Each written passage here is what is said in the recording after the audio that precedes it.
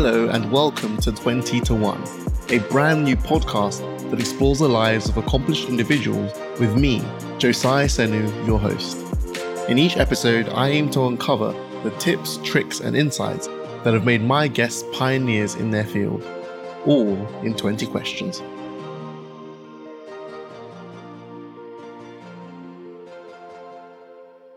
So now it's time to welcome Micheal Binns. Mike is a seasoned intellectual property attorney and now the head of patent portfolio strategy for Meta's family of apps. In this role, Mike focuses on innovations and developments related to the future of social networking and the development of the metaverse and Web3. But when away from Meta, Mike is also committed to giving back to his community, sitting as board chair of Page Turner's Make Great Learners in Atlanta and being an active board member of the Georgia Wildlife Federation and the National Council on Patent Practicum. Mike, it's an absolute honor for us to have you on the podcast. Thank you so much for joining us. My pleasure. Thanks so much for having me. It's an honor to be here. Well, it's not every day, Mike, that we get someone from Meta on the podcast. So we've got to ask you, what is the metaverse and what is Web3? The age-old question, right? Like, what is the metaverse? You know, it's funny because everyone's almost got their impression of what it is, but I think you've identified it as Web3. That's kind of what we're thinking about. If you think about where we are now in Web 2.0, as people have articulated, it's that kind of ability to share and communicate using images, media, content. So you can share what's going on in your life via content, small form video, etc. But imagine that persona, that opportunity where you and I are communicating in what seems like real time in the same space together, really experiencing social presence right together, right? So we're not communicating on a screen. You're sitting here beside me, or at least a version of you are, and vice versa. The metaverse is effectively that, the embodied internet, right? And it allows us to seamlessly do things together in what seems like real time. We've maybe seen this, maybe your listeners have, the movie Ready Player One or read the book, right? Where they jump into this space called the Oasis. Together in the Oasis, their avatars are experiencing a racing game or having a drink together or just kind of socializing, interacting, working on cars together. The metaverse is effectively that. And we actually have bits and pieces of that now. We don't really realize it, right? But oftentimes you hear this, particularly from older individuals who are like, oh, it's just video games. Well, kind of, but not really, right? So like Roblox, which most adults are like, ugh, roadblocks. But you don't realize all these people, hopefully just kids and not predators, are getting together. They're doing things together. They're taking one avatar, pairing with their other friends and going and play different games, right? Like, it's kind of what it is. Fortnite. Hey, let's get together. By the way, Travis Scott is performing in 2 weeks. Let's go check him out. They all jump in the same time. I know my kids were going crazy.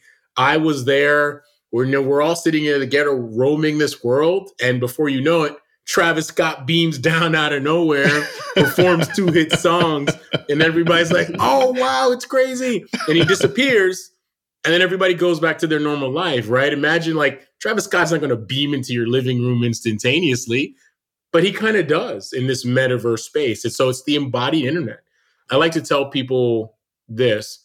Imagine a scenario where, you two are both wearing glasses, right? So you can tap your lens, the screen goes kind of dark. And before you know it, you're both just really relaxing. The sound of an ocean wave is washing over you. And you open your eyes and you're staring at white sand beaches and clear blue ocean. All right, you haven't moved. You're exactly where you are, but you are both experiencing it together. And you look to your left or right, and your avatar of the other individual sitting there right beside you, hearing, seeing, and experiencing the same thing you are. And you're kind of going to this meditative state right in the middle of your living room. And at least for a moment, you're on the beach. You're sharing a conversation. You both have a cocktail. You clink glasses. You feel it in real time. And then you're like, all right, the alarm rings and you're like, got to go to my next assignment or go back to work or go to the grocery store. But you were able to disconnect and in a new reality experience kind of what that's like. And I feel like that's kind of what Web3 is. you're basically able to feel emotions, feel environments. That sensation that you get from being in a particular environment is everything, right? It's what we're all craving for, to have immersive experiences.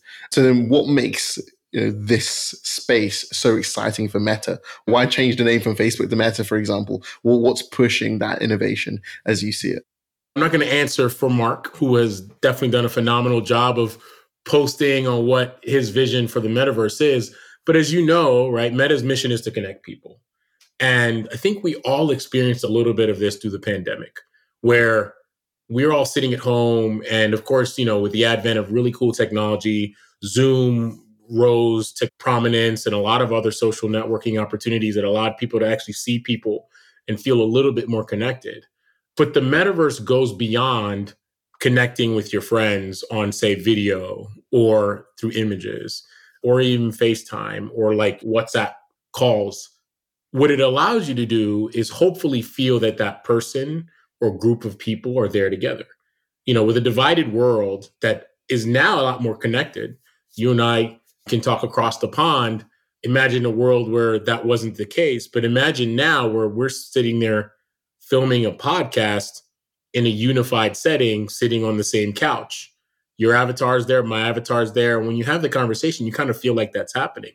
And you can experience a glimpse of that now in like Horizon Worlds, right? So you can throw on your VR headset and your avatar, which is dressed largely like mine. And of course, they just rolled out on Instagram Balenciaga and Prada gear. So you can now dress the way you kind of want to.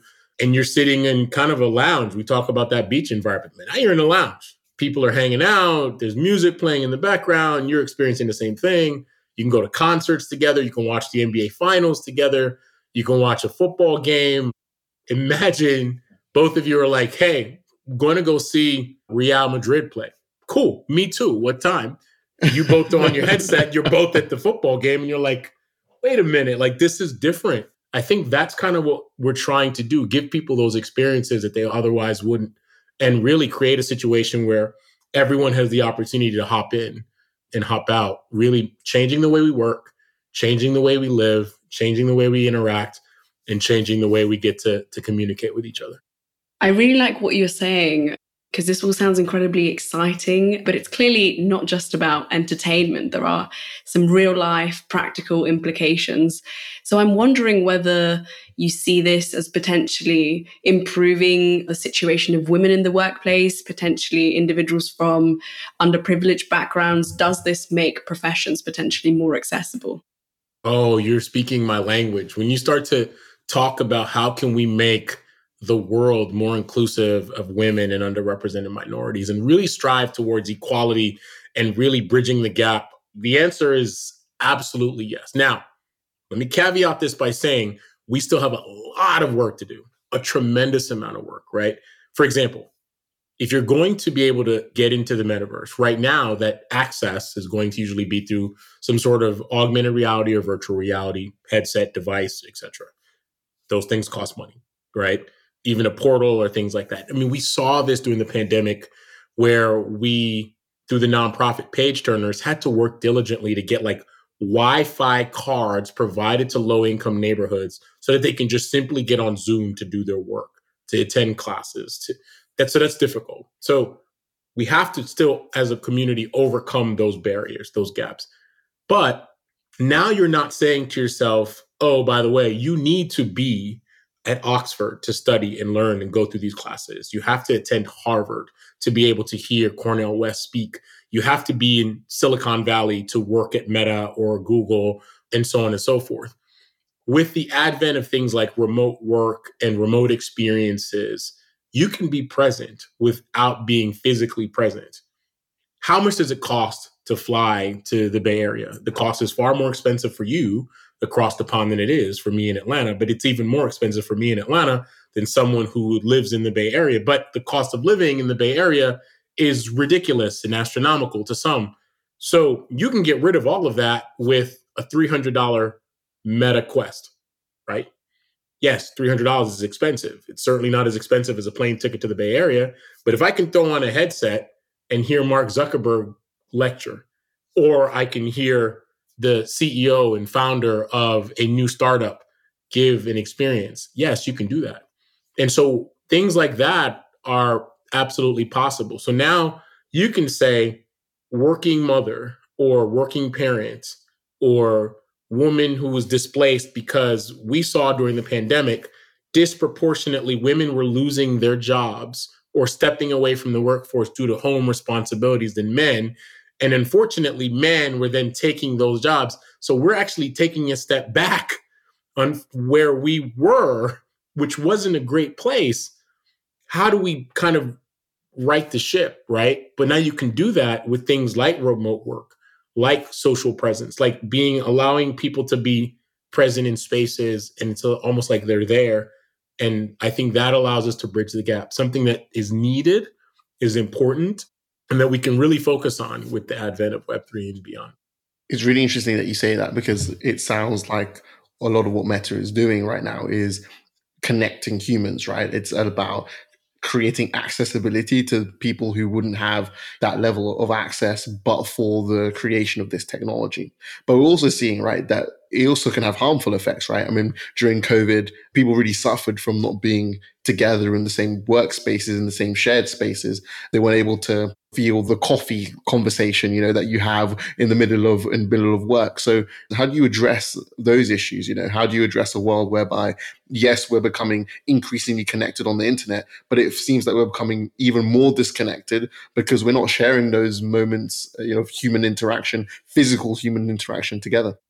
I think that we have to be, when I say we, I mean the royal we is in the community, have to be more sensitive of the push and pull for everyone. No debate that Meta's mission is to connect people. And I think phenomenal opportunities have occurred because of the products and services that Meta provides, right? I, for one, I'm speaking personally, love the fact that I can scroll through, see what's happening to my friends on Facebook, see kind of the experiences they're having on Instagram, shoot them a message and say, hey, just really saw what you were doing. That was awesome on Messenger. And then to the extent necessary, we can jump on a quick chat on WhatsApp. Mind blowing. That's allowing me to stay in touch with people that I'm not regularly contacting. But then you see them in your feed, their timeline, you realize they're graduating from this, or they're at a vacation, or they're coming up on a birthday, new job. Those are important. How do we deal with, as a community, the fact that people are feeling more shut in or less connected because of what they see? That's tough. I can't answer that. I'm not answering that on behalf of the company, but I think that we have to try to meet people where they are still.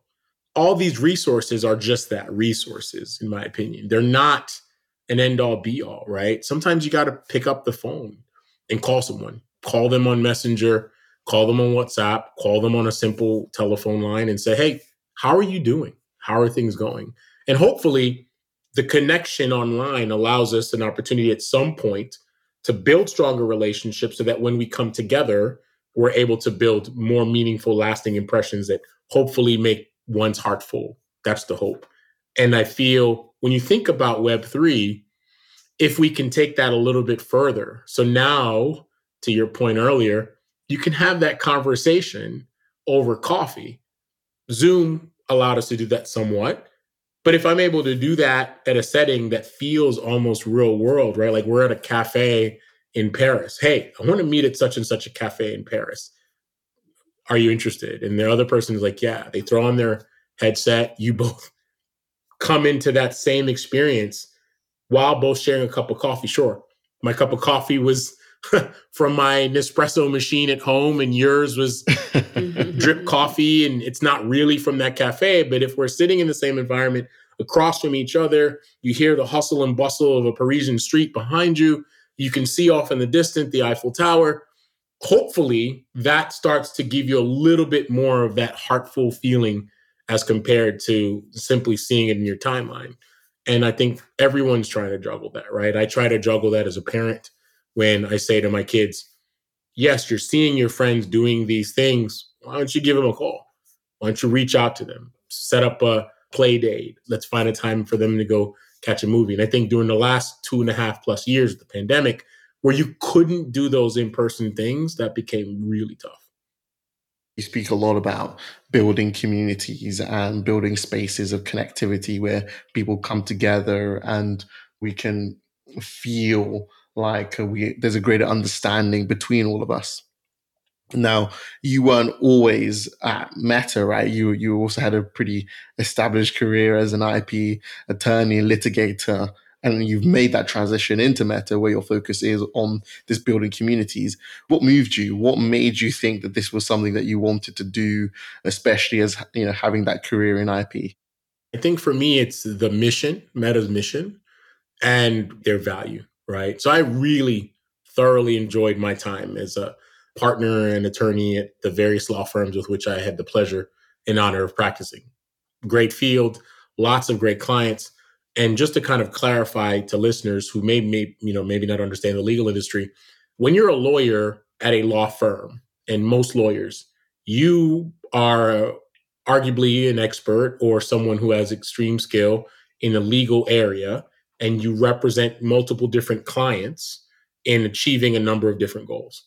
As an IP attorney or intellectual property attorney, I helped clients handle patents, copyrights, trademarks, trade secrets, in obtaining some of those, as well as litigating, either asserting or defending against those, right?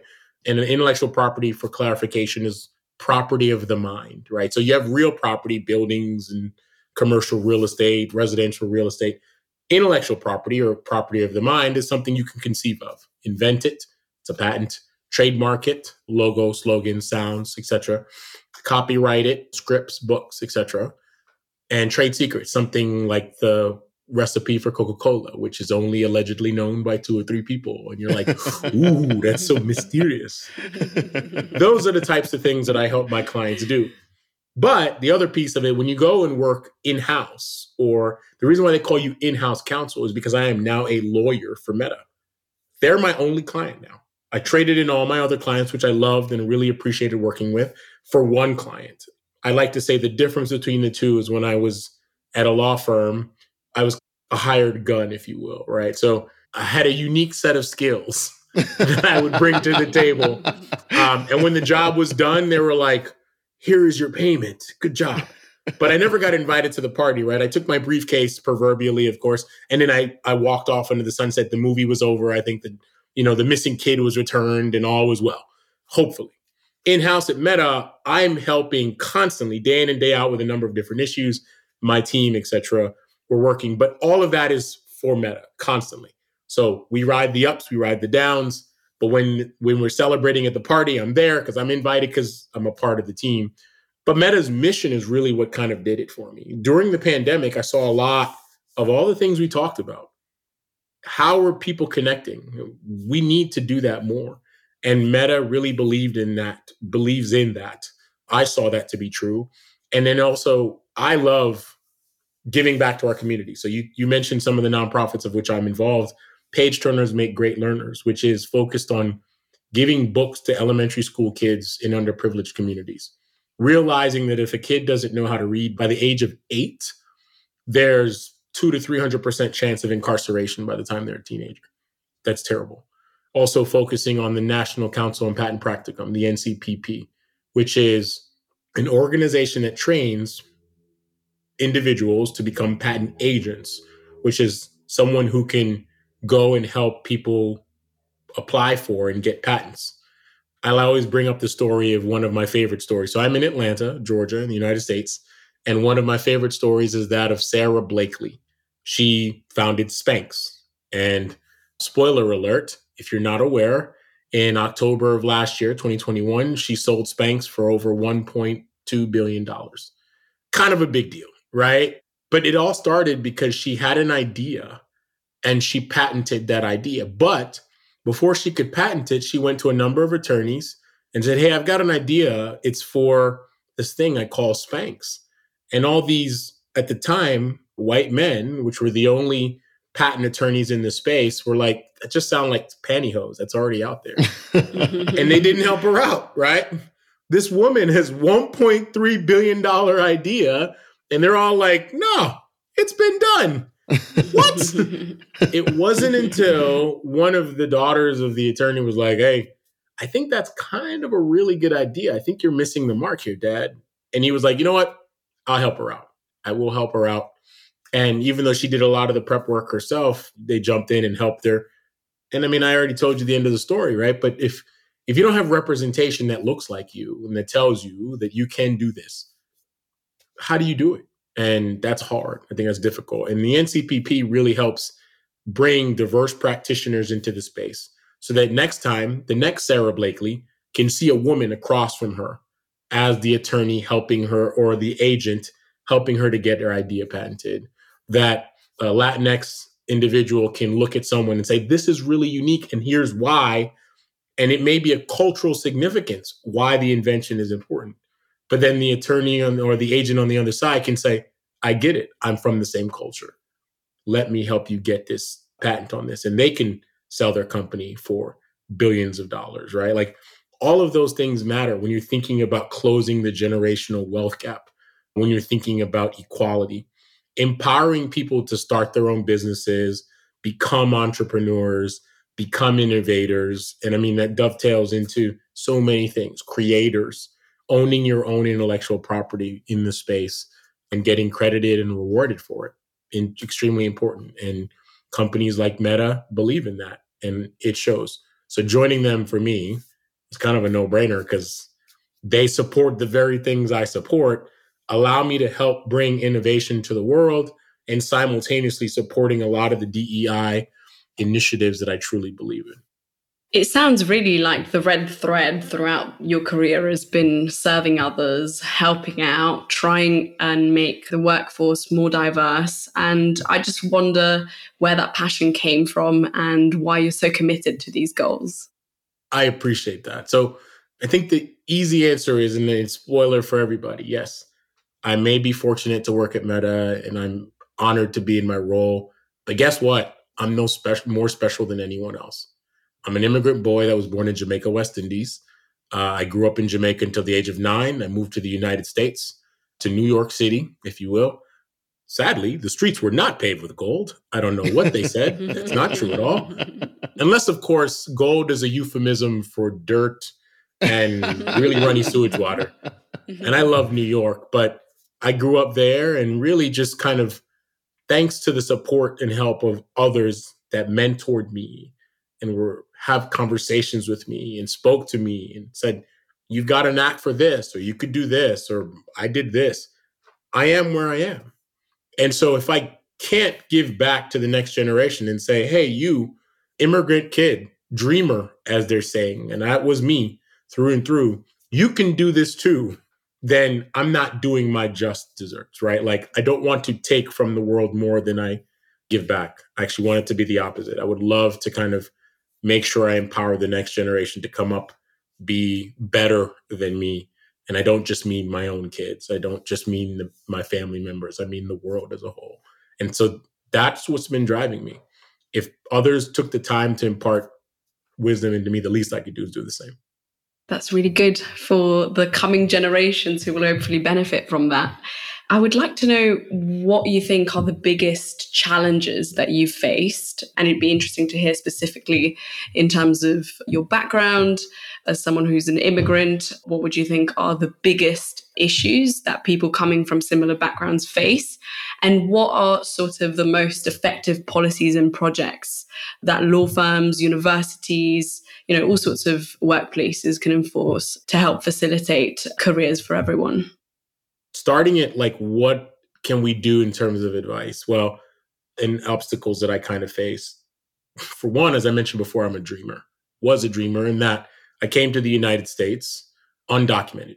I was a visitor who overstayed. So you can get access to the United States from a number of different countries using a visitor's visa. And mind you, I'm a kid. So I am not at any point creating some malicious scheme to get in the United States and then become like some kingpin taking over the world. No, it wasn't that at all. And I feel like people miss that point, right? My parents wanted to provide me with a better life. A hurricane hit my home, tore the roof off of our little 1-bedroom house in Jamaica. And my parents needed me and my little sister to go somewhere while they attempted to fix the house. They sent us to the United States on visitor's visa to go stay with my aunt in New York. Unaccompanied minors, if you will, getting off the plane at JFK in New York, and my aunt greeting us and kind of really welcoming us to the United States. And then we overstayed. I didn't know this. No one tells a 9-year-old kid, hey, kid, you're violating the immigration laws. You should go back to your home country. And I think people miss that part. Kids aren't malicious in this point. It wasn't until I became a teenager and I was applying for college, which I had always had a drive, thanks to my parents, my mom predominantly, because I was mostly raised in a single parent household, is just to do your best and give yourself the greatest opportunities to succeed in this world. And it wasn't until I was applying for college, I realized I didn't qualify because people were saying, can you provide your social security number? And I'm like, went home. Mom, what's my social security number? Yeah, about that. So let me explain a little bit about how you got here and what your status really is. And you're like, wait, what do you mean? So sitting there glazed and starry-eyed as a kid, I think as 16. And so let me get this straight. I have no social security number? No. Good job. You figured it out. Well, how do I get one? Do I go down and just kind of like sign a name on a paper? They give me a number and I'm good to go. Can I get 6? Maybe 2? 2's my favorite number. Can I get that? They're like, it's not that simple. And then having to navigate the legal landscape of, whoa, at this age, like really kind of my eyes being open to, wait a minute. So technically I'm here illegally, meaning anything I do wrong, I could be deported, never be allowed back into the United States. And the life that I've known for the last 8 years can just be gone, taken away from me just that quickly. And then for my mom to be like, yes. Okay. So I think that was really difficult, right? And saying, when my guidance counselors, and I was very fortunate that I had good grades and I was in, the top of my high school at the time, my guidance counselor was like, well, what college are you going to? And feeling ashamed to say, actually none, because all colleges require a social security number and I don't have one. Well, I found out that was not true. I could go to like a community college, which didn't ask the question. And so people were like, you're going to community. So that became my stock answer. I'm just going to go to community college and keep working, which, by the way, you can't also legally work. You have to work under the books. So that was a challenge. I certainly did that to try to make money for my mom and my little sister so we could eat and supplement my mother's income. But overcoming that was difficult. I did, thanks to, as I mentioned before, people really imparting in me. People found ways for me to receive scholarships to college using international student criteria that I qualified for.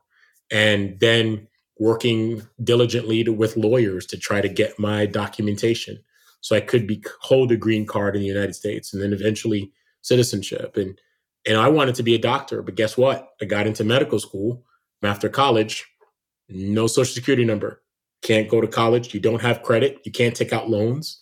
So that became very difficult. And so trying to navigate all these steps was hard. But I tell people all the time, look to people who are in positions that you want to be in and ask them for advice. Ask them how they got there. Ask them how they achieved their goals. And I tell you, most people are not malicious in what they do. They are willing to give back. They're willing to share with you. They're willing to give you advice and guidance. And if you're willing to take it, receive it, and apply it, I think everyone can succeed and be kind of where I am, if not better. It's just that the other point that you raised was, well, what can we do so that we can avoid these issues? And I think, unfortunately, it's education. I think our younger generation does not understand fully the path that's before them, the options that are afforded to them. For example, you both are doing a phenomenal job in your studies, but you're also launching and supporting this podcast with the understanding that it could grow to be something phenomenal, right? But you're doing more than one thing. You're putting your talents and skills in a number of different areas. People don't know that that's an option. I think the older generation doesn't understand that influencing is truly a profession. And the younger generation doesn't understand that it's hard to become an influencer that actually can make enough money to sustain. But because the older generation says you shouldn't do it, the younger generation doesn't understand the finances of it, there's a big gap in between. So then rather than communicating and say, well, how can we effectively do this so that you can grow up, give yourself the best shot at becoming an influencer, but having fallback plans in the case it doesn't work. We don't even have the conversation at all. Kids get yelled at. You spend too much time on the internet. Younger kids yell at the older adults and say, you don't understand. You're a dinosaur. Okay, boomer, all that stuff. And so you end up with the disconnect, and then no one speaks to each other. They don't have a connection, right? Gaming's the same way. Esports is big. It's huge. It's $1 billion industry, and it's growing. But if you tell your kids, you play too many video games, get off those video games, they rat your brain. Your kid's going to say, you don't understand, you're crushing my dreams. And then that's the problem, right? They don't have a communication. Rather than saying, you know what? If you accomplish all your schoolwork and your studies and you maintain a certain grade level, I will let you play all the video games you want if that's what you want to do. That's a communication you can have. Because if little Jimmy walked into the room and say, I want to be an NBA superstar, or I want to go and play football, I want to go into the UEFA League, I want to go play all of these things, most parents will be like, oh, yes, thank you. And what they do is they put them in camps, they get them coaches, they shuttle them to games on Saturdays and Sundays, they take them to practice after school, they tell them to join the team, and then they support him. Oh, little Jimmy's he's in football. He's going to be a forward. He's amazing. But they don't support that for influencing. They don't support that for, and I think it's lack of education on both the parents and the students' part, right? The likelihood that Jimmy becomes the next Messi is slim to none, but it's possible. It's certainly possible. Maybe he's not Messi, but he gets to play, right? It's weird. People realize that, but don't realize that there's other things. So what I think education across the board is important. And ironically, one of my big advocacy goals is to do that for law. I don't think people realize that law is a profession. And I see this as predominantly in underrepresented groups. And I know there are a lot of lawyers in the world. Some would argue we don't need any more. But I think people have a misconception of lawyers. At Meta, for example, we have nearly 1,500 lawyers. There's lawyers for everything. Lawyers for immigration, lawyers for how we treat our trademarks. For me, lawyers who treat our patents, lawyers who do employment, lawyers who do policy, lawyers who do litigation, lawyers who do contracts, lawyers who help work directly with universities so universities can create new and innovative programs. So many lawyers doing so many different things. If you like high fashion brands, you know how many lawyers Prada has? You know how many lawyers Louis Vuitton has? There's lawyers for Nike. There's lawyers everywhere. But people don't know this, and they're very successful, lucrative careers. And I'll tell you, the likelihood of you becoming a lawyer for one of those companies is higher than it is becoming the next Messi. But you need education to show that. And I'll tell you, lots of lawyers make tons of money. Before the Kardashians became the Kardashians, the money came from their father, who was a lawyer. They were rich thanks to the work of their dad. And it allowed opportunities for them to do other things. And I think people miss that. So really promoting kind of an opportunity so that we're not just thinking the only options, particularly for underrepresented minority or lower income individuals, to think that their only solution is to become a baller, entertainer, and now perhaps an influencer without the support of that. So a long-winded way of saying I've gone through a lot. And one thing I've learned is education, and not just formal education, but from people who have gone through life experiences, real world education can really help you overcome a lot of these issues and really create a path for yourself that's going to be fulfilling and enjoyable. It's incredible because in many ways you summarize sort of so much that makes you who you are, you know, the dreamer, the change maker, the entrepreneur. So many of these different facets of you coming together to propel you into a certain direction.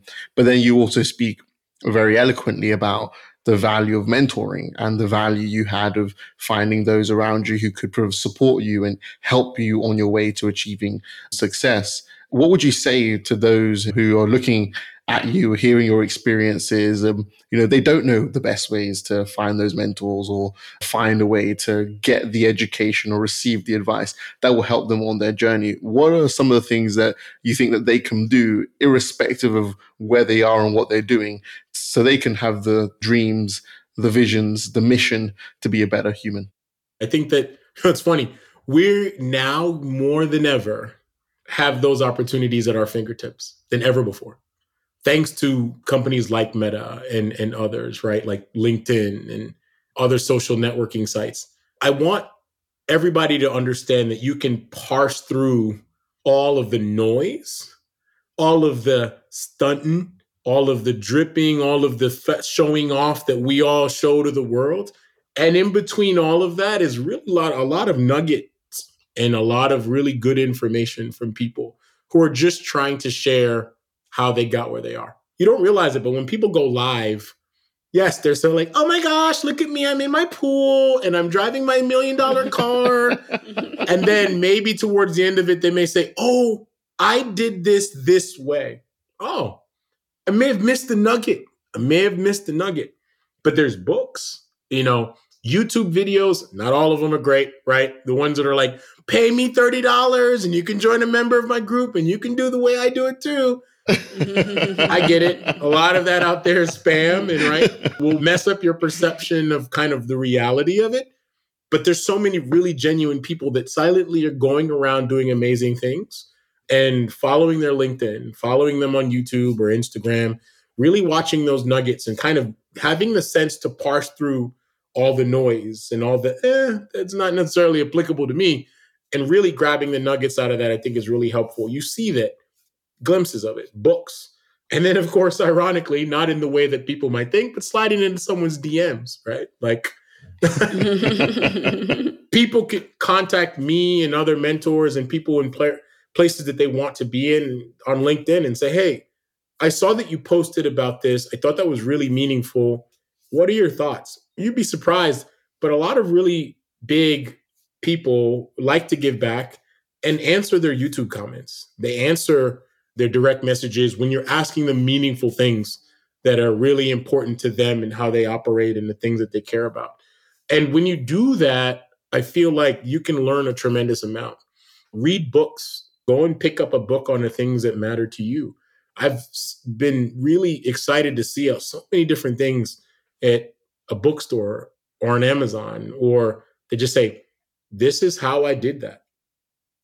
I listened to a podcast, How I Built This, that talks about entrepreneurs and their journeys on when they went from nothing to something. Now, of course, it can be a little skewed because the host is Guy Raz is only talking to people who've made it. So don't forget the people who have not, but listen to the parts of the people who have made it on how they failed along the way and how they didn't give up, how they didn't say or listen to people saying, don't do it anymore.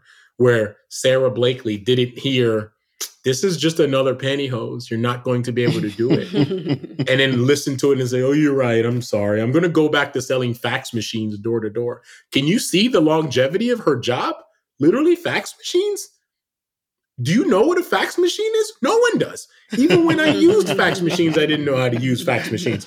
So, you don't realize all these things, but when you're talking about it, podcasting, for example, is the new medium.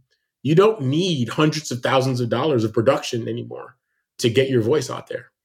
You can use a podcast and find your audience. And now you've got global people connecting you. You can use things like social media, Instagram, and others to reach audiences that are niche to you. And you don't need to have a syndicated broadcast to make a difference.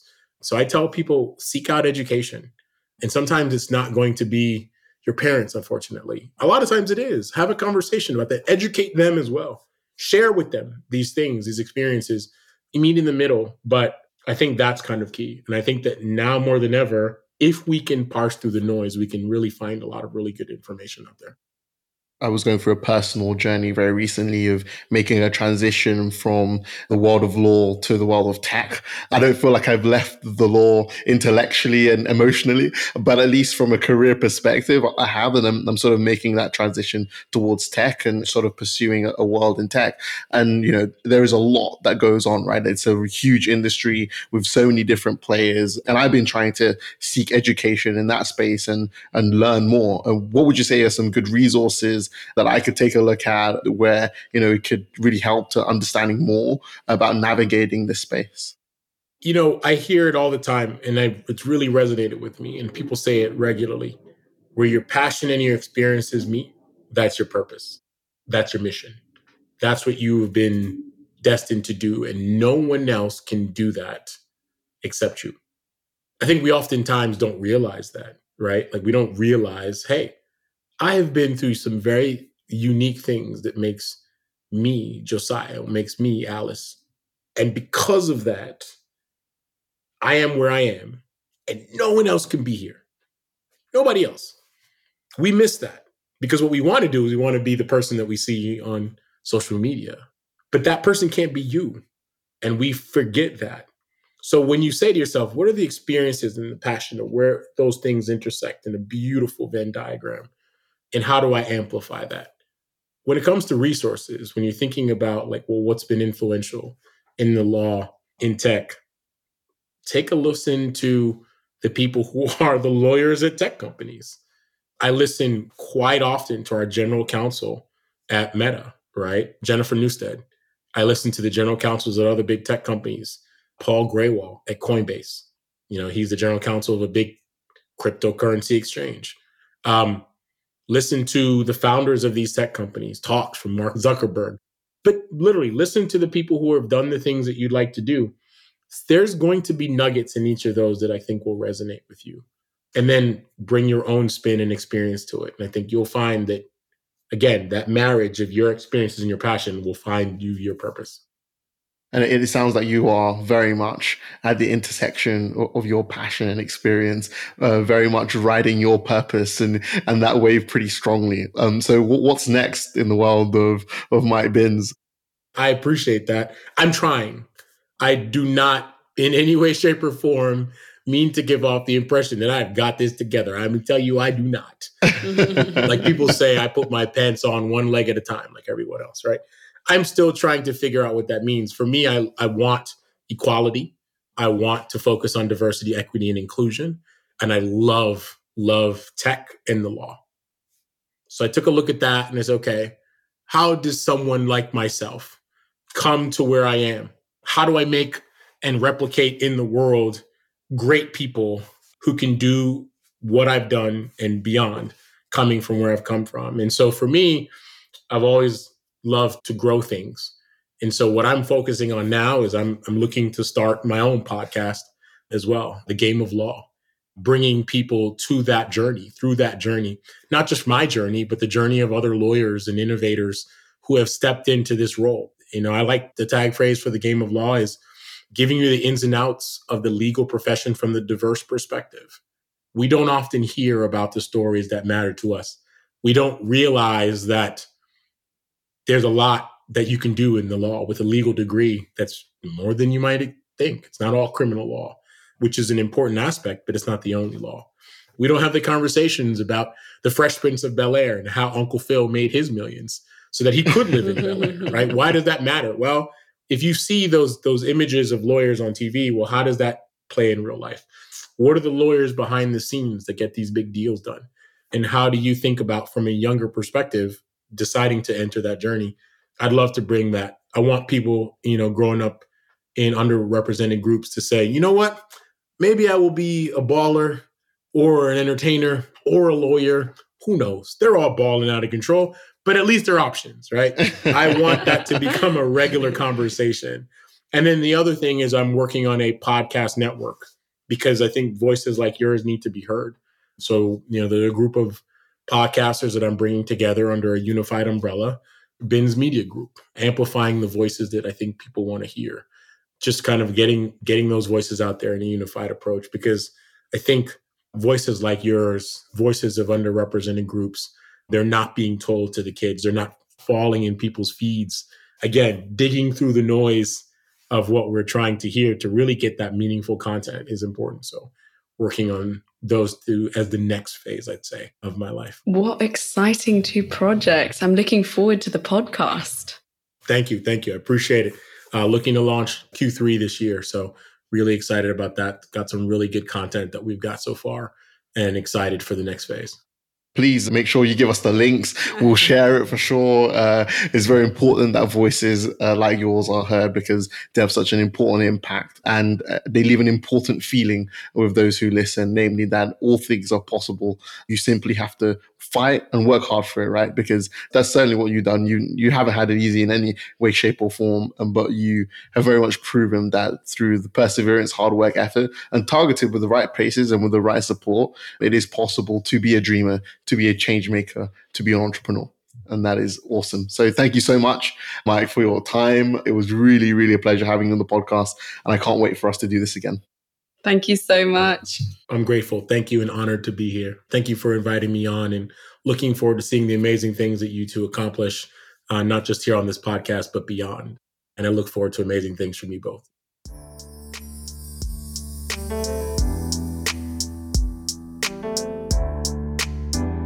And that was 20 to 1. For more insights from this episode and others, make sure to subscribe to the monthly newsletter at 20to1.com.